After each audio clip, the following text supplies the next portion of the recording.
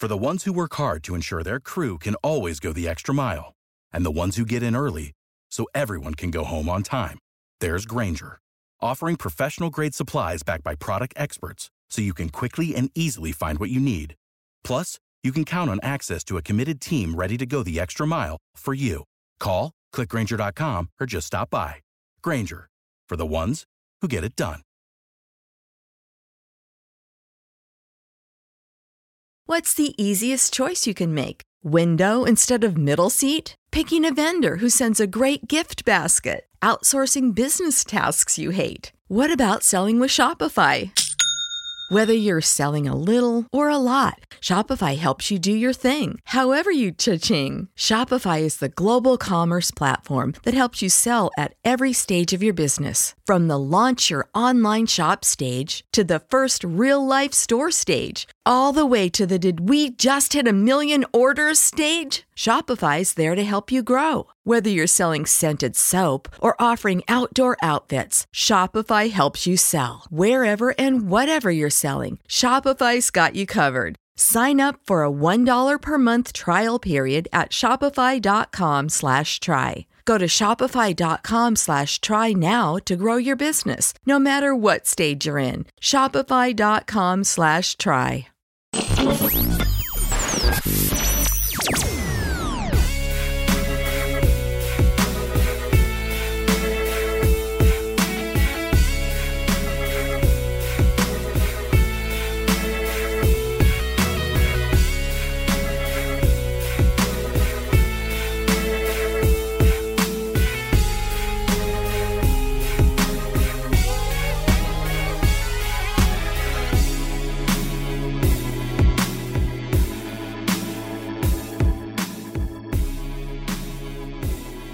Welcome into No Nonsense, a Tennessee Titans podcast. This is your host, Matthias Wadner, along with Will Lomas, and we're going to bring you some of the best bits of information that have been coming out ever since the Titans started training camp last week.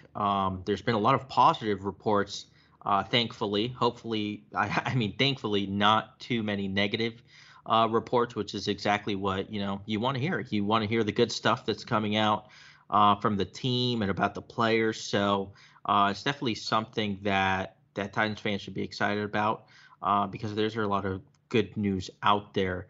So that's where we're going to discuss mostly on the podcast. But before we do that, I wanted to hit a little bit on some of the breaking news around the NFL. Today, we found out that the Miami Dolphins have gone fined a 2023 first-round pick, a 2024 third-round pick, and their president owner, Stephen Ross, is suspended until October 17, I think it was, and he got fined about $1.5 million. All of this comes on the back of the NFL's investigation into Brian Flores's, he called them out, basically. I believe it was a lawsuit because he had said that Stephen Ross kind of forced him into tanking in certain seasons. And there was also an investigation into the Dolphins tampering with Tom Brady and Sean Payton. Surprisingly, the NFL kind of said that Stephen Ross didn't force the team to tank, but they essentially admitted that he kind of directed towards it. He gave some nods towards, maybe we should probably tank. They admitted that, but the Dolphins liable for that, which was interesting. They did find them liable for the Tom Brady and Sean Payton stuff, which, the Tom Brady stuff was happening literally every season since the end for of his 3 seasons. Yeah, right. It was crazy. Yeah, but go on. Sorry. No, yeah. I was about to finish up there, but yeah, I think it was 19 season, 20 season, and even the 21 season.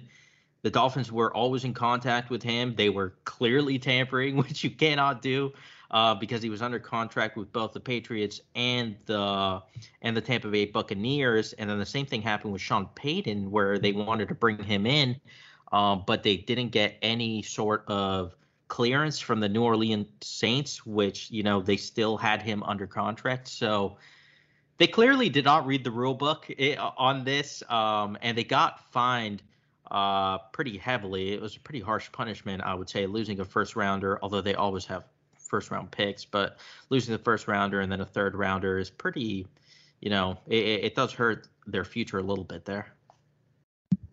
Yeah, it's weird because somebody put out a list of the teams that had multiple first round picks this year, and the Dolphins had two, one theirs and then the 49ers pick. And I don't know if the 49ers are going to go deep in the playoffs or whatever. They have a tough division and they're going to start a rookie quarterback, and that there's bumps that come with that most times. I mean, he's not a rookie quarterback, I guess I should say, like a guy who's never started before in Trey Lance, but it kind of takes them out unless they're just terrible this year. Like, it kind of takes them out of being in the mix for one of those guys that, the CJ Strouds or the Bryce Youngs, or Will Levis, if you're a big mayonnaise guy, like, any of those guys seem like they have I don't even know if pedigree, but tools is probably the right word. They have the tools to potentially be a top 5 sort of pick in this draft, which, we didn't have last year. So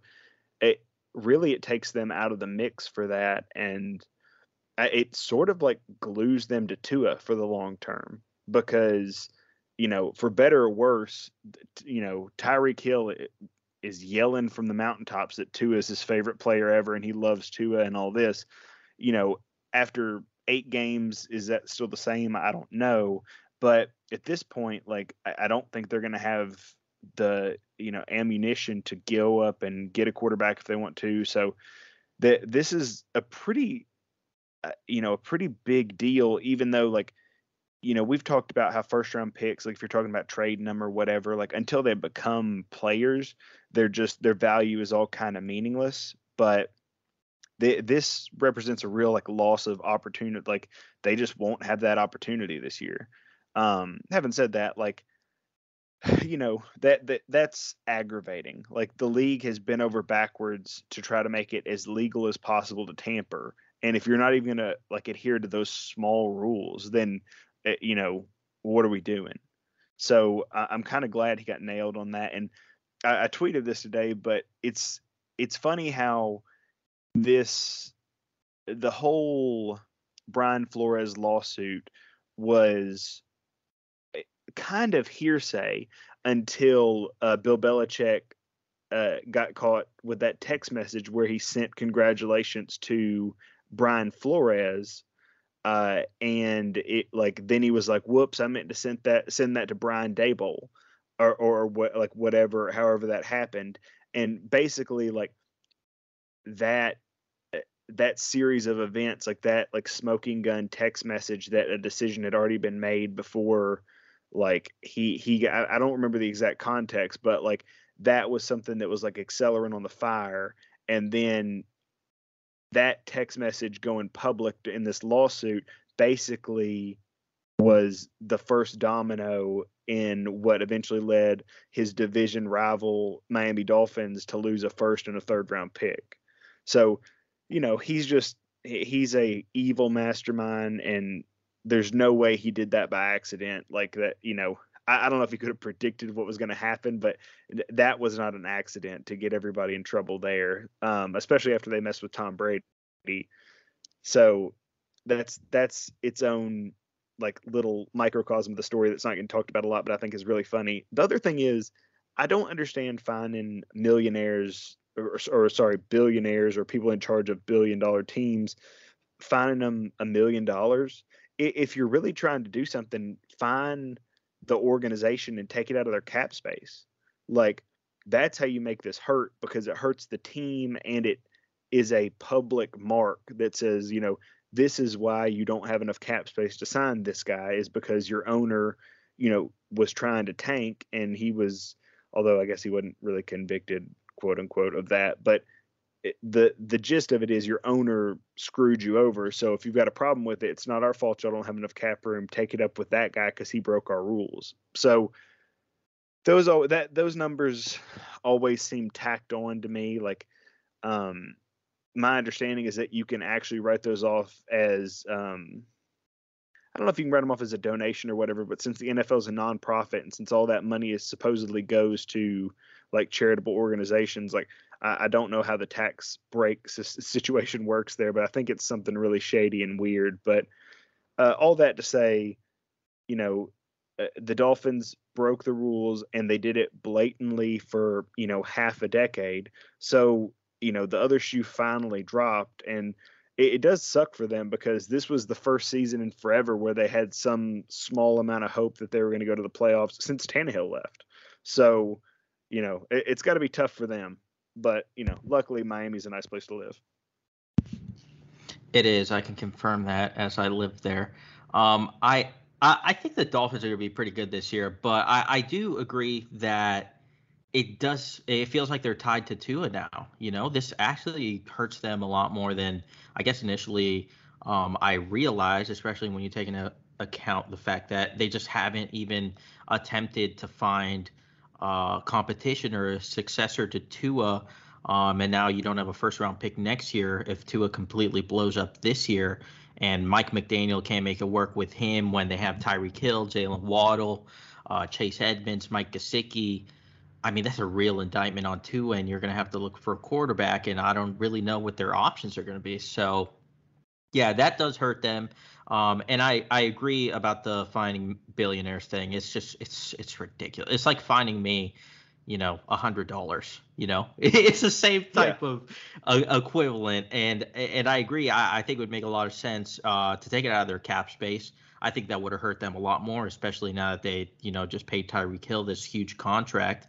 That would really put them up against the ropes. But the NFL they don't care. Like the fine for Stephen Ross is just something to make it seem like they care a little bit. They don't. I really don't think they do. So, yeah. And the other big news, obviously, since the last time we recorded this podcast, this happened on Monday. Deshaun Watson got quote unquote suspended 6 games. Just I don't even know what to say about this. It's just disgusting. It honestly disgusting. I think is the only word I could really come up with. The fact that Calvin Ridley gets a whole season for placing a parlay bet while he was sitting at home.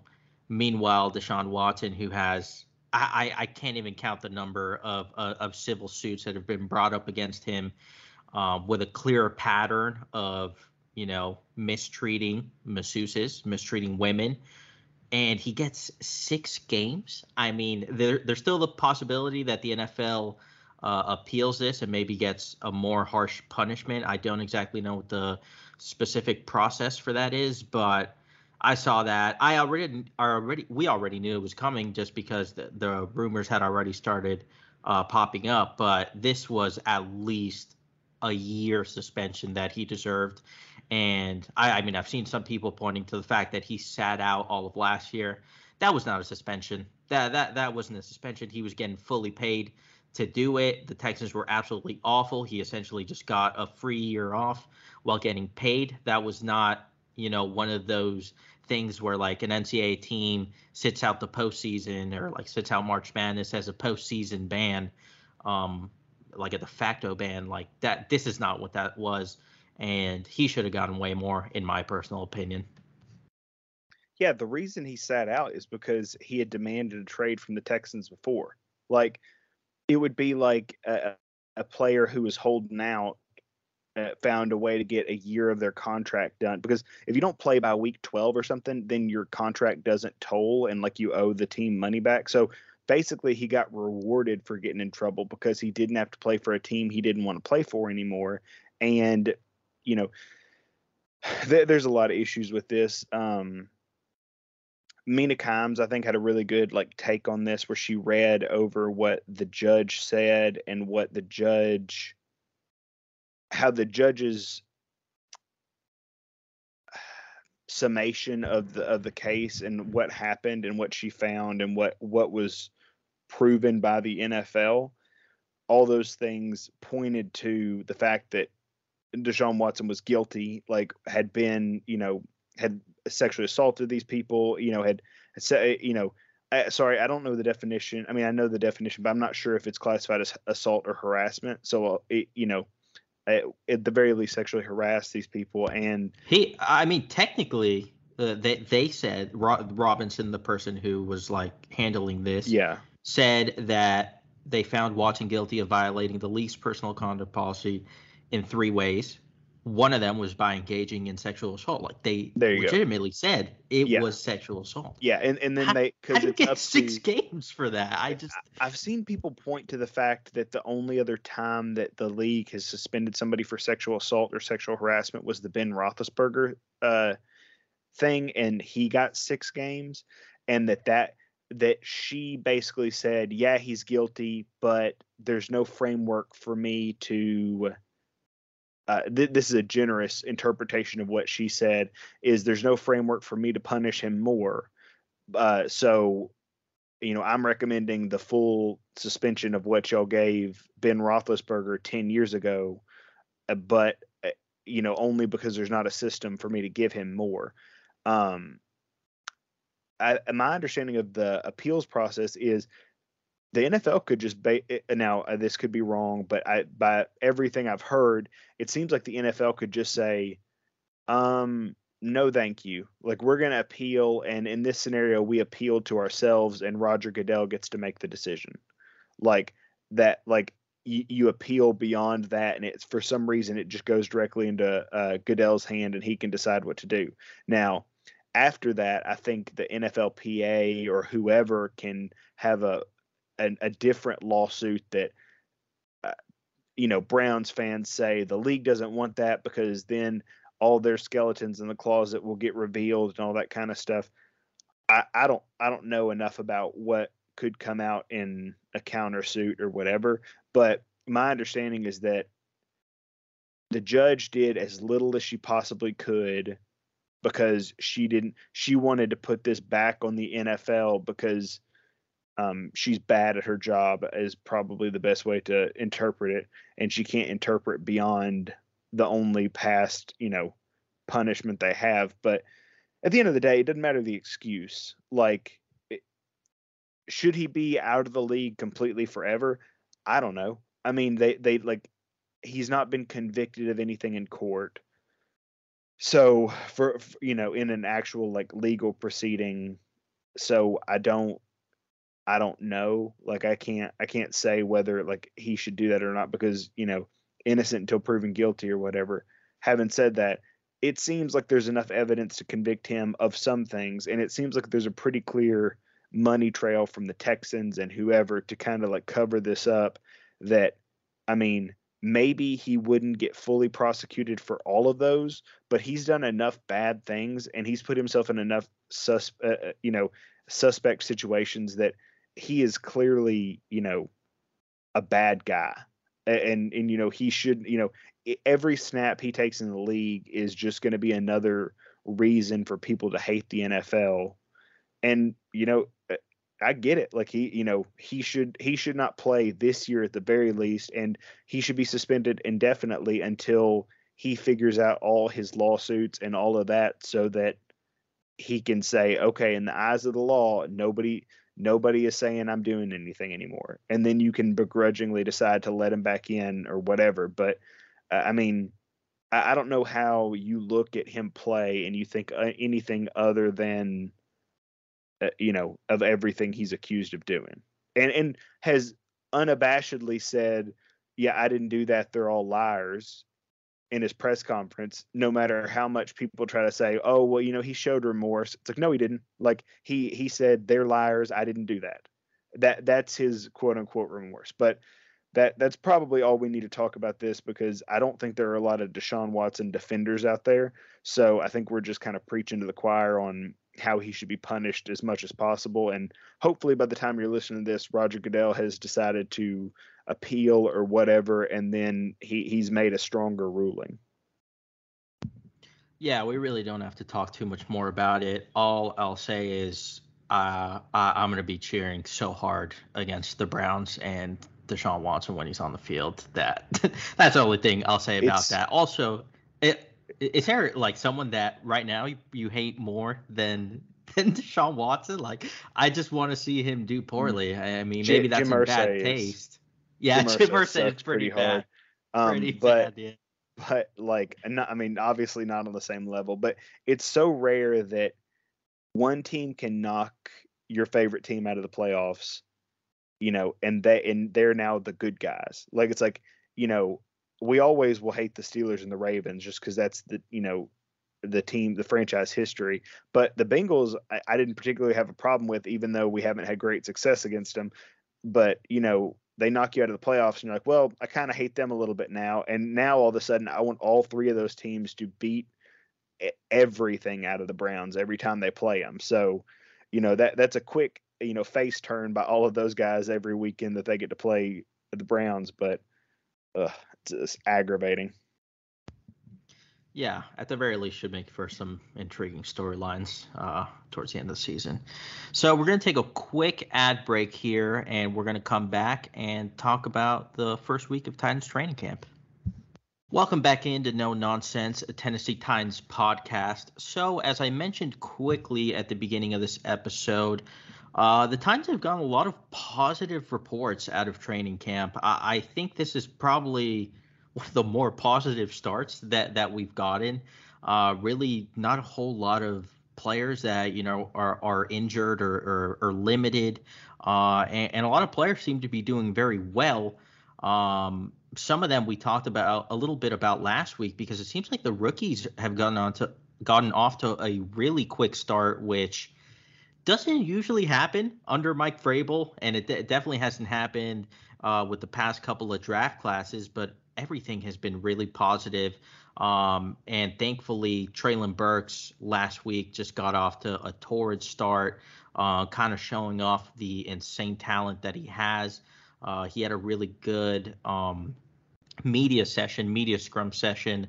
I think it was after his first practice, maybe a second one, can't really remember. But he took full accountability for, coming in out of shape and not really getting himself prepared in the way he needed to for rookie OTAs. And yeah, I just loved that accountability. And then he started showing it on the field. He was making fantastic athletic catches. He was looking quick. He was looking much more in shape and looking like the Treylon Burks that we saw at Arkansas. That college dominator that we are expecting to come in and play right away, because the Titans need him. They need a receiver of his caliber. And they need that contribution from their first round pick, which they haven't gotten the past couple of seasons. So yeah, I mean, that was super good to see. And I know, Will, you were probably thrilled with it because, you've kind of been banging the drum for him all off season, and we did it last week. We were like, just calm down. Let's wait until he actually gets on the field. And it looks like at least the conditioning aspect has somewhat been resolved pretty early on.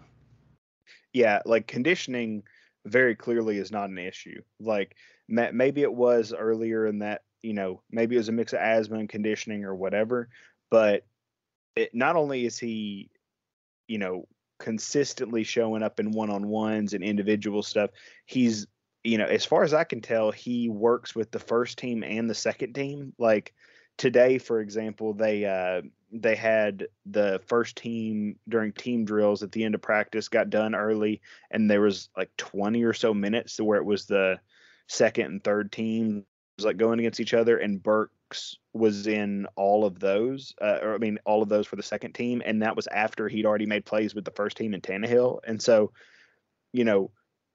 not only is he not out of shape, he's seemingly setting the tone and playing as many snaps or more snaps than any other receiver in camp. So, that's one way to get respect quickly. If everybody doesn't think you took it seriously and you come in and you're in, in a month, you've gotten yourself in such good shape that you're basically outpacing veterans and other rookies like that. That's a pretty big deal. Oh, and he's also returning punts.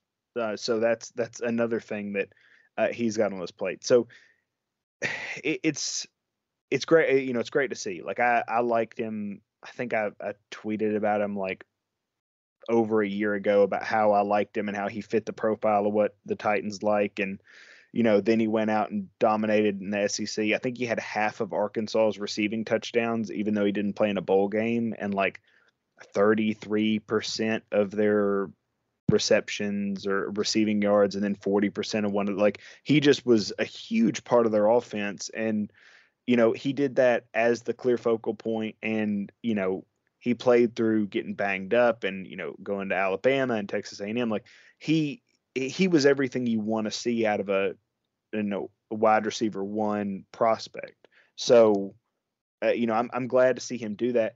The cool thing is, it's like every day it's something new.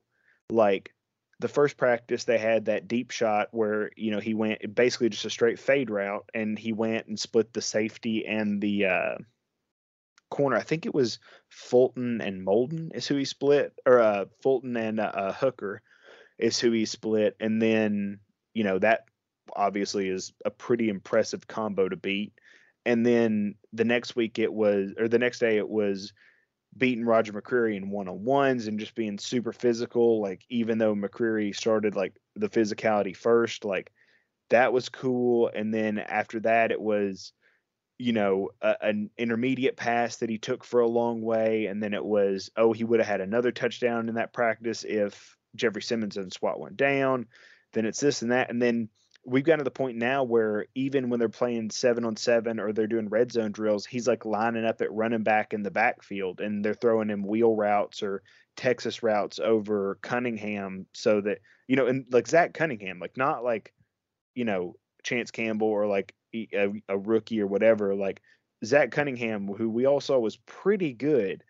And, it's not like he got mixed up on who he's supposed to cover. Like, that he's just out there making back-to-back touchdowns, lining up wherever. So he's kind of everything you want him to be, and so much so that they've put him with the first-team offense a fair bit now. And you can just see when Jim Wyatt does the breakdowns or whoever, it's always a run play that kind of works, a pass to somebody else, and then a big pass to Burks. It's like consistently, like the third or fourth thing you read. It's hard to go through one of those training camp reports without his name popping up once every third or fourth time for making a big catch against either a high pick or a guy who has been to the Pro Bowl or should be in the Pro Bowl.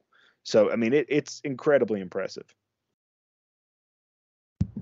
Yeah, I mean, we really shouldn't be too surprised. I mean, he showed this in college. He's a stud. Like, I think we could say that, like, just physically and with his talent whenever he's on the field, he looks like he's going to be a stud. And honestly, at this point, I'm expecting a similar rookie season to A.J. Brown, where he's probably not going to get, fed targets all that much. But when he does get the ball, he's going to make plays with it, and he's going to be very efficient. I don't know if he's going to, get 20 yards per reception like A.J. Brown did that rookie year, but I could definitely see, 15 to 16 yards per reception, break a lot of big plays, especially on those, routes over the middle that this passing offense is pretty much based on, play action and then throw it to your athletic big receiver over the middle, let him, run after the catch, make plays, break tackles. And that's exactly what Burks can do. But he's also shown, at least early on in camp, that he can do other things. He could get vertical. He could catch jump balls. So, yeah, super exciting. It seems like all the receivers really have been doing pretty well. I think that's a case of it being camp. You get a lot of one-on-one situations, and it's easy to make the receivers look good. I mean, Racey McMath is getting a lot of praise today after Tuesday's practice. I don't know how much stock to take into that, but I saw a couple of clips of Des Fitzpatrick also. He looks like he's cleaned up some things, and he even had an interview after one of the practices, and they kind of asked him about Robert Woods, and he was just glowing praise about his leadership, how he's helping out all the receivers. Ryan Tannehill had a lot of similar comments, and then you see reports, or tweets that he's staying after practice. He's always the last one to leave the field, always working. He's already ditched the brace, so he's ready to go. He's healthy. And he just seems like, the whole package, like everything that the Titans needed, probably in Julio Jones, because I'm not going to say that Julio Jones wasn't a leader, but I feel like I didn't really see too many reports of him taking players under his wing. And maybe that was, a reason being that happened was probably because he was, probably always in the trainer's room. He was always injured, and really just couldn't do anything for the team and the players around him. So that was frustrating, I'm sure, for him, just as much as the Titans and the fans. But it seems like Robert Woods is going to come in, and he already has, and be a real focal point for the offense and be a real mentor for some of these younger guys at receiver. Yeah, receiver looks a lot stronger than I thought it was going to. You talked about how it's training camp and, it's easy for the receivers to look good. I don't know. Like, we've had a lot of training camps where receivers have not looked good. I mean, like, there's very rarely a time where it feels like the offense strings together win after win, even when the defense isn't great. Like, now you've got the defense, which is great. Like, I mean, like this defense will be a top 10 unit and probably will be a top 5 unit when it's all said and done. But, they lost, quote unquote, on Monday. And then on Tuesday, they came out and, the offense immediately rebounded, and they're doing it without Derrick Henry. And they're doing it without a lot of deception being available, because when Derrick Henry's not in and you're going against Haskins and, not that, nothing against Haskins, but he's not Derrick Henry.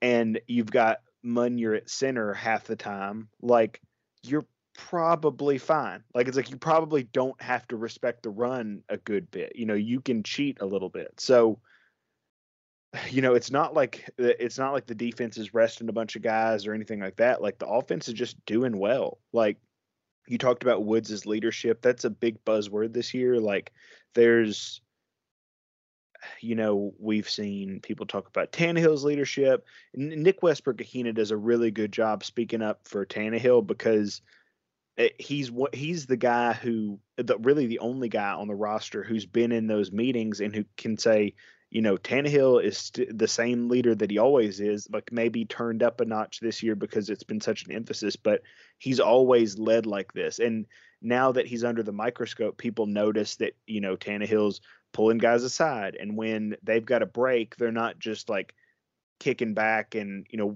joking around or anything like that. Like, he's pulling Hooper and Woods over, and then they've got young guys with them sometimes, or they've got other, potential starters, and they're over on the sideline doing things, like constantly working. So, all that's all great. Like, I'm not going to speak necessarily to Julio, because I think part of Julio's problem was he didn't have a chance to grow and develop a relationship with any of these guys, because he wasn't on the field in training camp. And then he didn't practice a lot during the season. And when he did practice, it was always somebody different beside him, because AJ Brown couldn't stay on there and Reynolds was off the team by halfway through the year. Like, who was he supposed to attach to in terms of other wide receivers? Because they were never in the same place. So, yeah, like, this team, this offense especially, seems more cohesive. It seems like the fact that Treylon Burks is doing so well and Woods is doing so well and Hooper is doing so well, that the defense can't just say, okay, we're simulating 3rd and 7. They're going to pass it to AJ because Ferkser's not going to beat us. And Swaim's not, they can't just say, okay, all we have to do is really try to focus on this, where the ball is going here.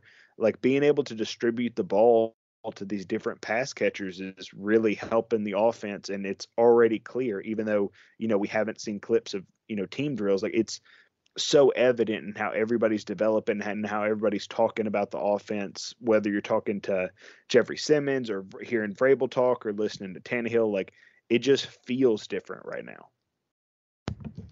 Yeah, and I think, honestly, sometimes it's just as easy as having your first 2 receivers being healthy, because they're your most talented guys, obviously, and they could win in several different ways. I mean, think about 2 years ago when A.J. Brown and Corey Davis were on the field together. They were both healthy. They were crushing every single defense, because defenses just couldn't stop Corey Davis or they couldn't stop A.J. Brown.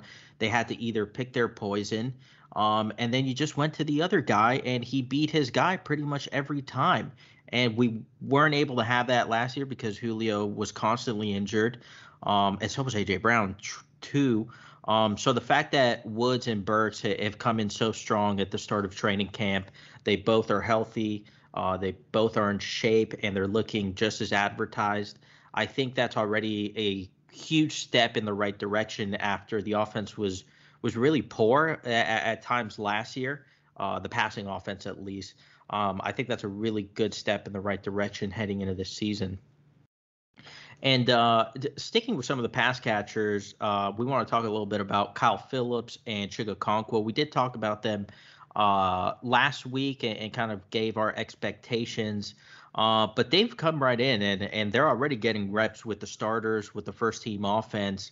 Do you think they're going to play, a little bit earlier than maybe we were expecting, or is this kind of what you expected, given that they're kind of they're polished. They were polished prospects coming out, and they kind of had specific roles that I think the coaching staff maybe envisioned for them.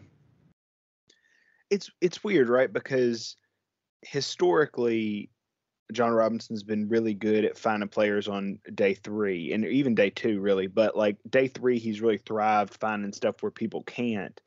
But he's always, like, you go back and look, he's always kind of tried to find people who can do a little bit of everything, right? It's like Crookshank was, a defensive back who could do a little bit of everything. Hooker, same way. He played corner, but he was going to be safety. And, Tajay Sharp earlier in his career. Like, there's guys like that littered throughout that process.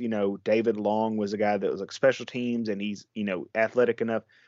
Jayon Brown the same way. All those guys who, nobody in the NFL finds those guys better than John Robinson.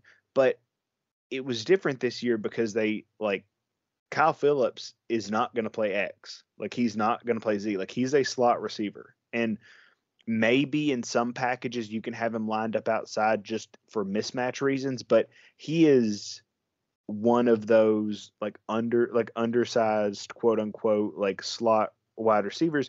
And the Titans haven't really had that other than Humphreys, who, was fine, but was nothing, exceptional. But it looks different when he's out there. Like, you see him run against defensive backs and just, they've got no chance. And even when they pass interfere him, he's catching the ball. And so all the things that he did in college are translating, and that's interesting.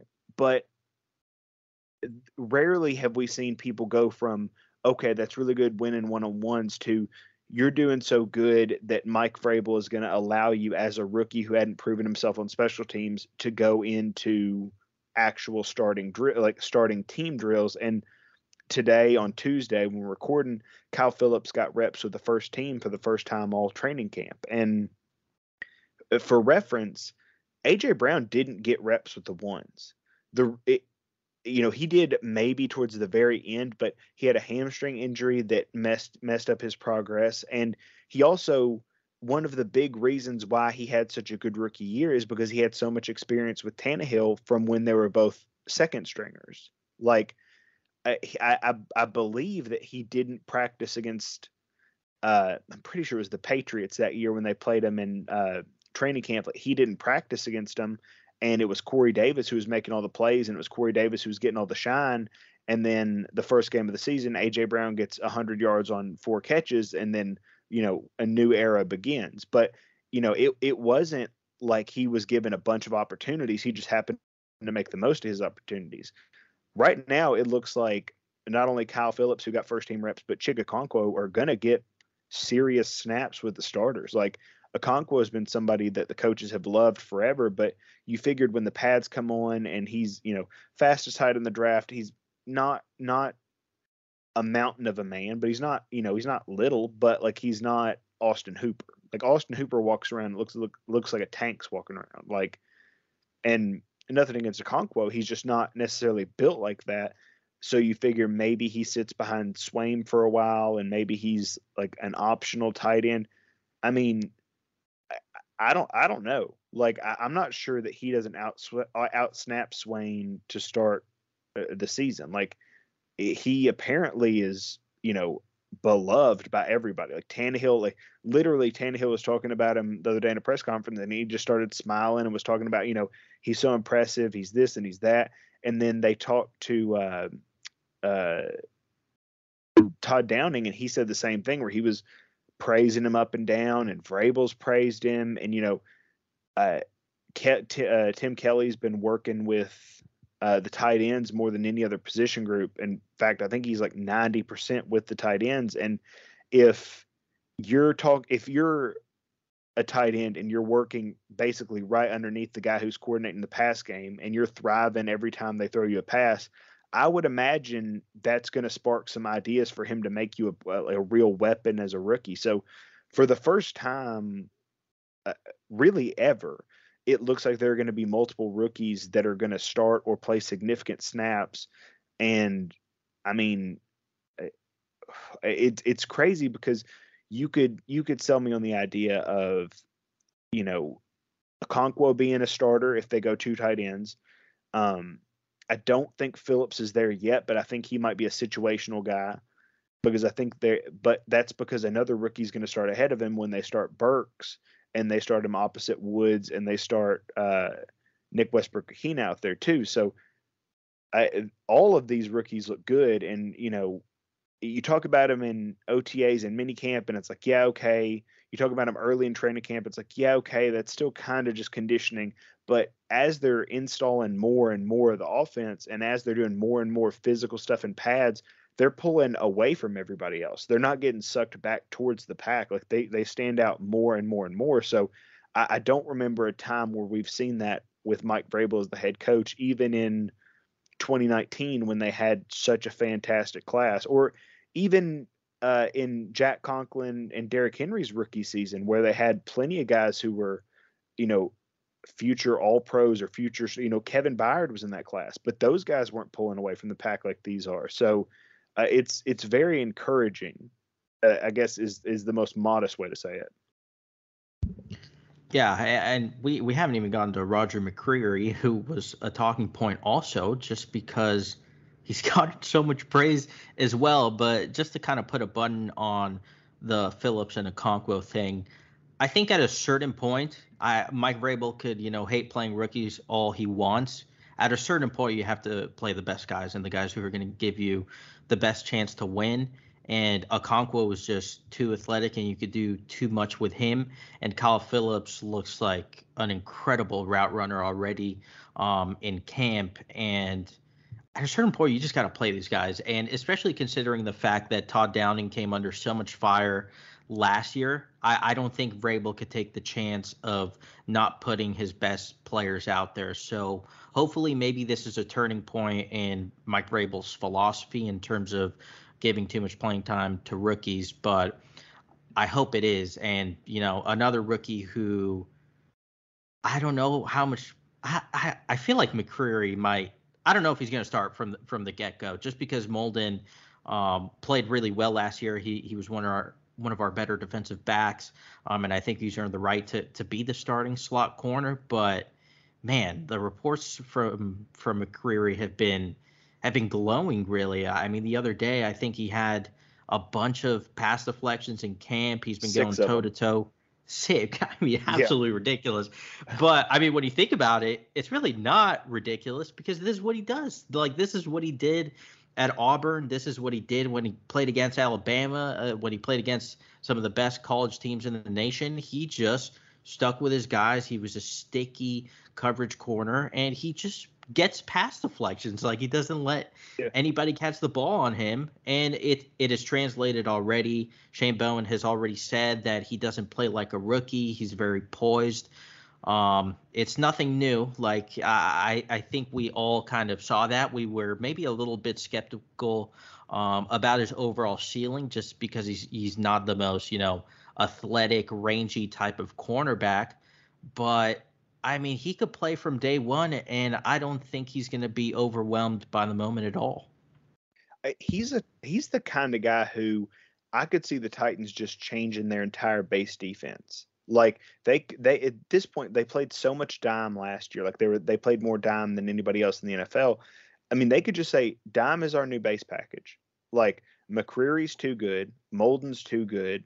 We've got Farley on one side, Fulton on the other, Hooker and Byard. Like, we've got enough, hitting power in David Long and Cunningham to feel comfortable with that, with these other guys, the defensive backs and their ability to like play the run. But I mean, if you want to run, cool. Good luck going through Autry and Simmons and Tart and Naquan Jones and Walker, who they apparently love now, and Harold Landry and Bud Dupree.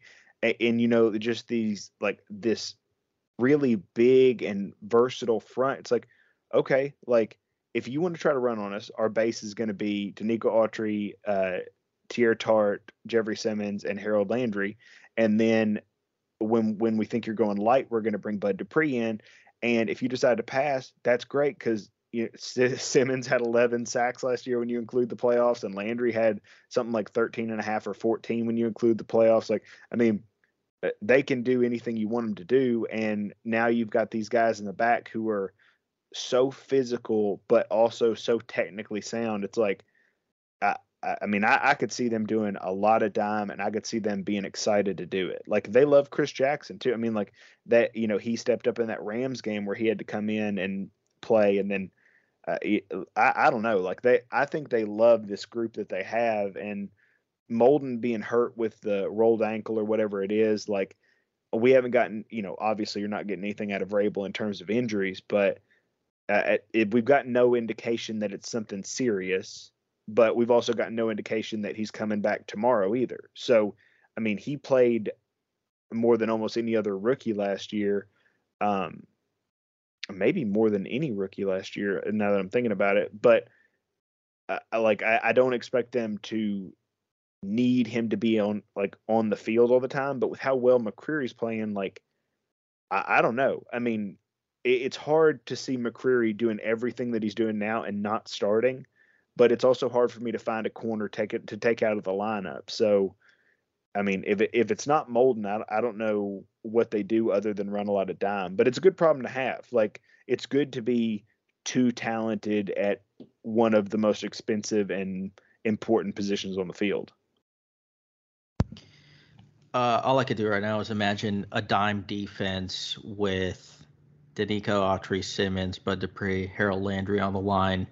And you could even play with one linebacker, just put David Long there. How is any passing offense going to do anything against that? Or if you want to put Cunningham in there, play with two linebackers, you just have Simmons, Autry, and Landry getting after it. They could do it by themselves. They don't need a lot of help to get to the quarterback. I mean, you could do a lot of things with the defensive talent that's on the team. It's exciting. Like, I don't see many scenarios where the Titans defense regresses. I really don't at all.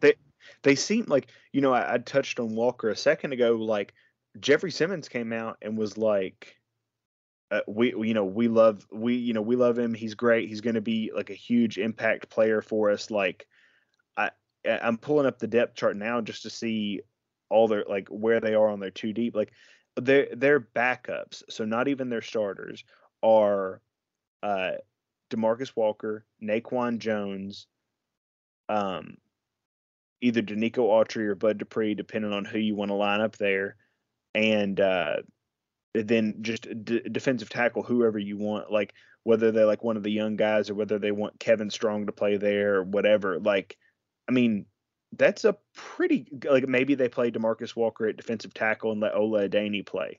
So you have Ola Adeni, Bud Dupree, Naquan Jones, and DeMarcus Walker. Like, we've seen a lot of Titans defenses where that would be better than the line that they had to field. Like, that's it.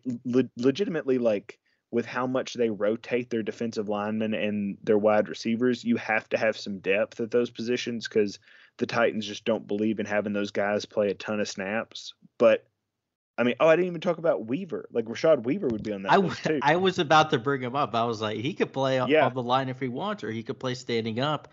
There's so many options for Shane Bowen. It's crazy, honestly. Yeah, to have so many good backups, and we'll see how the 53 shakes out. But it's like, I think the offense is going to get shortchanged a little bit because I think they're going to have guys um, like Corey Levin, I think makes the team because he can play center and guard, and they'll be comfortable with that.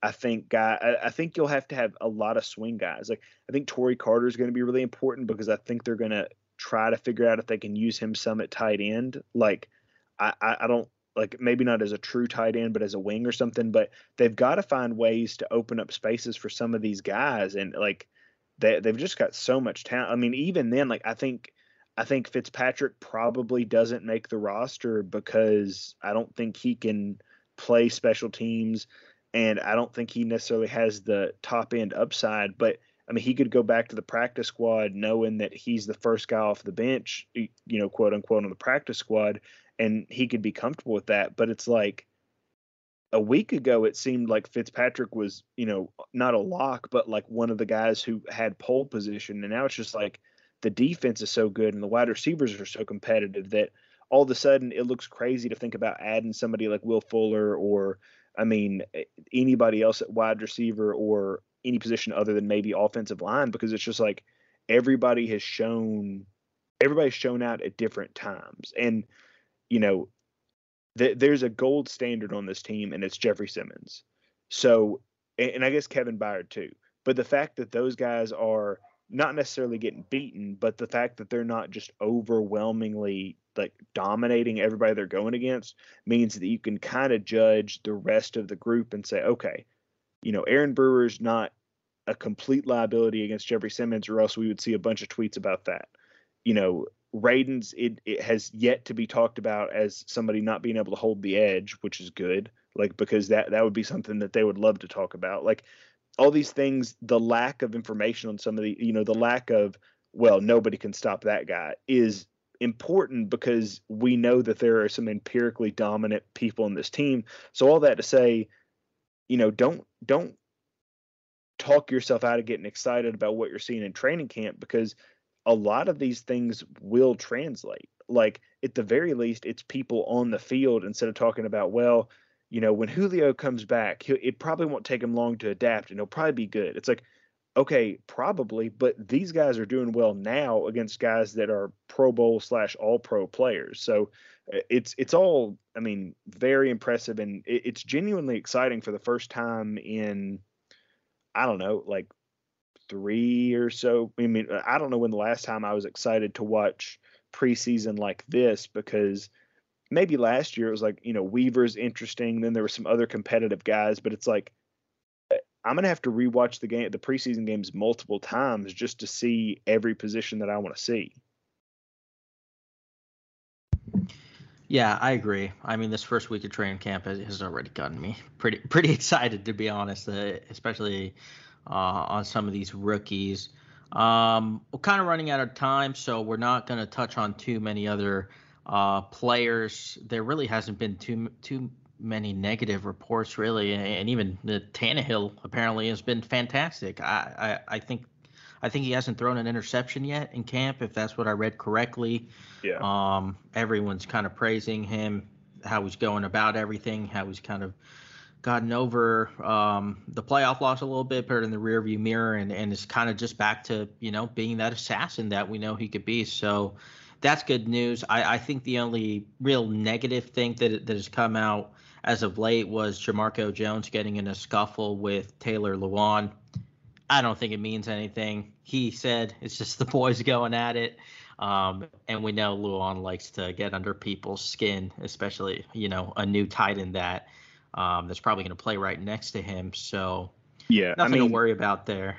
It's also like one of Vrabel's chosen people. Like, it's an Ohio State guy, Malvin, I'm guessing he was Malvin back, with a Michigan guy in Lewan, because, I mean, Jamarco Jones went to Ohio State and was recruited by Vrabel and all that kind of stuff. So it could be that he felt like he wasn't getting the opportunities, or it could be that he said something. He and Lewan have been chirping at each other for a while, and now that Jamarco Jones isn't like getting reps with the ones, reportedly, that maybe he's a little bit maybe he's not having as much fun chirping back and forth with Lewan as he was when it was OTAs and Brewer was in a yellow jersey and wasn't allowed to really practice and all that. Like it might be a little bit less fun and a little bit more sensitive, and it might have gotten out of hand. But if training camp fights and, you know, where does Laurel Murchison fall on the roster? Like, if those are your big storylines, that's awesome. Like that's I'll take that every day of the week. Yeah, agreed. We're gonna take a quick break, and then we're gonna come back and wrap up with Stop the Nonsense. All right, welcome back in. We're gonna go ahead and do Stop the Nonsense. Will, do you care to go first? Yeah. So there's you can pick any number of people talking about it, but people keep talking about how Malik Willis is going to end up as the quarterback 2, and how Logan Woodside's going to get cut, and this, that, and the other. My Stop the Nonsense is this whole idea that they're even having a competition. Like, everybody needs to understand that this narrative that people keep trying to argue that, can Willis beat out Woodside? It doesn't matter. Like, there is no competition there. Willis is basically getting a redshirt year, and by all accounts, he should be getting a redshirt year. Like, he's got the tools to be exciting, but I think I said it last week. I think it's a 50-50 shot that he's the starter next year. Like, I think he's got a lot of hurdles that he has to clear to get there. And if Tannehill's playing well, they'll stick with Tannehill until Tannehill retires. Like, I mean, Mike Vrabel and John Robinson are not going to get rid of a quarterback who's won them that many games, especially when you have to think about, Derrick Henry eventually needing to be replaced or moved on from, not this year and probably not next year, but like eventually you have to think about that, and you want stability as many places as you can get. They're going to carry 3 quarterbacks. Like, if you're putting out a 53-man roster and you don't have them with 3 quarterbacks, you're probably wrong. It's going to be those 3 guys because they love what Woodside does in the quarterback room. They love how much he studies. Maybe they cut him with a wink understanding of, we're going to put you on the practice squad and we're going to protect, keep you protected. And then if somebody comes sniffing around in the middle of the season and we don't have a spot for you because there's an injury somewhere else, then we'll figure something out. But expect those 3 to be the quarterbacks on the roster in some shape or form. Like, stop worrying about what Willis is doing. Be excited when he comes in the third quarter or the second quarter of preseason games, and just enjoy the flashes you get then, and live to argue this case another day, because it's just that battle is not going on. Completely agree. Like, if you're getting excited about seeing Malik Willis in the regular season this season, just give it up. It's probably not going to happen unless there's an unfortunate injury that we're not going to talk about and we're not going to hope for. But yeah, it's just not happening. I mean, there was even a clip the other day where Woodside and Malik Willis were doing like a very simple like rollout pass. And I mean, Woodside he looked better because Malik Willis is still learning, like he has a lot to go in his development process. By all accounts, it's going well. But it's going to take time. He's not going to be ready for the foreseeable future. I'm going to go ahead, wrap up with my Stop the Nonsense. Kyler Murray. The situation it's been something. It's definitely been something. I don't even know how to go about explaining this. But anyway, Kyler Murray signs his huge contract extension. Immediately after he signs it, I think maybe the day after, or even the day of, it comes out that, Ian Rappaport said that he did some digging and found it. I think Kyler Murray's agent just leaked it to make the Cardinals look bad and get rid of it. It was an quote unquote independent study clause that said that Kyler Murray had to commit 4 hours per week. Will corrected me on this. I thought it was 4 hours per day. That I thought was a little ridiculous. I think that's too much. I don't think you need to be devoting that much time. But I mean, 4 hours per week really wasn't too much. Regardless, the clause was a little was funny. I found it kind of hilarious that you need to put that in the contract for your franchise quarterback and you don't trust him enough to do that on his own. Why, if you have to do that, why are you even giving him, $47 million per year? I think that's kind of an indictment on Kyler and maybe his work ethic. And that's how it came across after it got leaked and everyone picked it up and everyone started making fun of the Cardinals. They got rid of it. They scratched it from the contract. I don't even know how that's possible when he already signed it. Like he saw that already. He signed the contract. And then just because they were facing backlash, the Cardinals get rid of it. I don't know what to say about this other than the Cardinals have extremely bad energy going on right now. Like Cliff Kingsbury, I think he got an extension for some reason. I don't think he's a very smart coach. They really haven't done much with him. Him and Kyler together have really fallen off towards the end of the past few seasons. Their GM has kind of made some weird decisions. They've got bad vibes written all over them. I don't know how it's going to go for them, but it doesn't seem good. Yeah, the whole thing is very weird, and it kind of got lost in this whole like all the other stuff that's been going on, and it kind of got like weekend news dumped and barely got talked about. I mean, it felt like it got talked about a ton, but at this point we've already kind of gotten over it because of all the other stuff. But yeah, it truly an insane reaction to a reasonable like request. Yeah, I mean 4 hours per day. I legitimately thought it was 4 hours per day. Yeah, it's like if you do 45 minutes a day, you're basically done by like Friday. Like it's like you can do 45 minutes a day and take a day off, and still do. And he doesn't have to do it during the bye week. He doesn't have to do it in the off season. So basically, 17 weeks a year, he has to pull a 4 hour work week in terms of like doing homework. Like I don't know, like. Just do 3 hours kind of haphazardly on a Monday and then like 15 minutes every now. Like it just seems so easy to do for like 18 weeks, but apparently not that easy. Yeah, all it would have taken was him putting on some film in the background while he does whatever he wants to do, but that was too much. I did find the memes hilarious. The ones of saying that when Call of Duty comes out in October, November, we're just not gonna see Kyler. So yeah. That was funny. That was hilarious. So thank you for that, Arizona Cardinals, for giving us some entertainment during the week. That's gonna do it for us. Thanks for listening in. Thanks for joining us. We'll be back probably next week to recap some more training camp stuff. Maybe recap the Hall of Fame game, which is going to be so exciting for Will at least.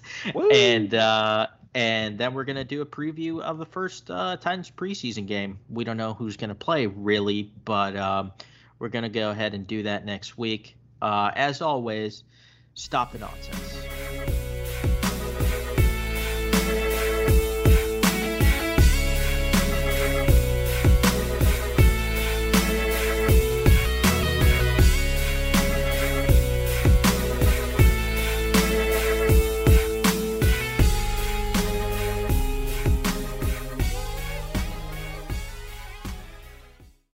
Save big on brunch for mom, all in the Kroger app. Get 16-ounce packs of flavorful Angus 90% lean ground sirloin for $4.99 each with a digital coupon. Then buy 2, get 2 free on 12 packs of delicious Coca-Cola, Pepsi, or 7-Up, all with your card. Shop these deals at your local Kroger today, or tap the screen now to download the Kroger app to save big today. Kroger, fresh for everyone. Prices and product availability subject to change. Restrictions apply. See site for details.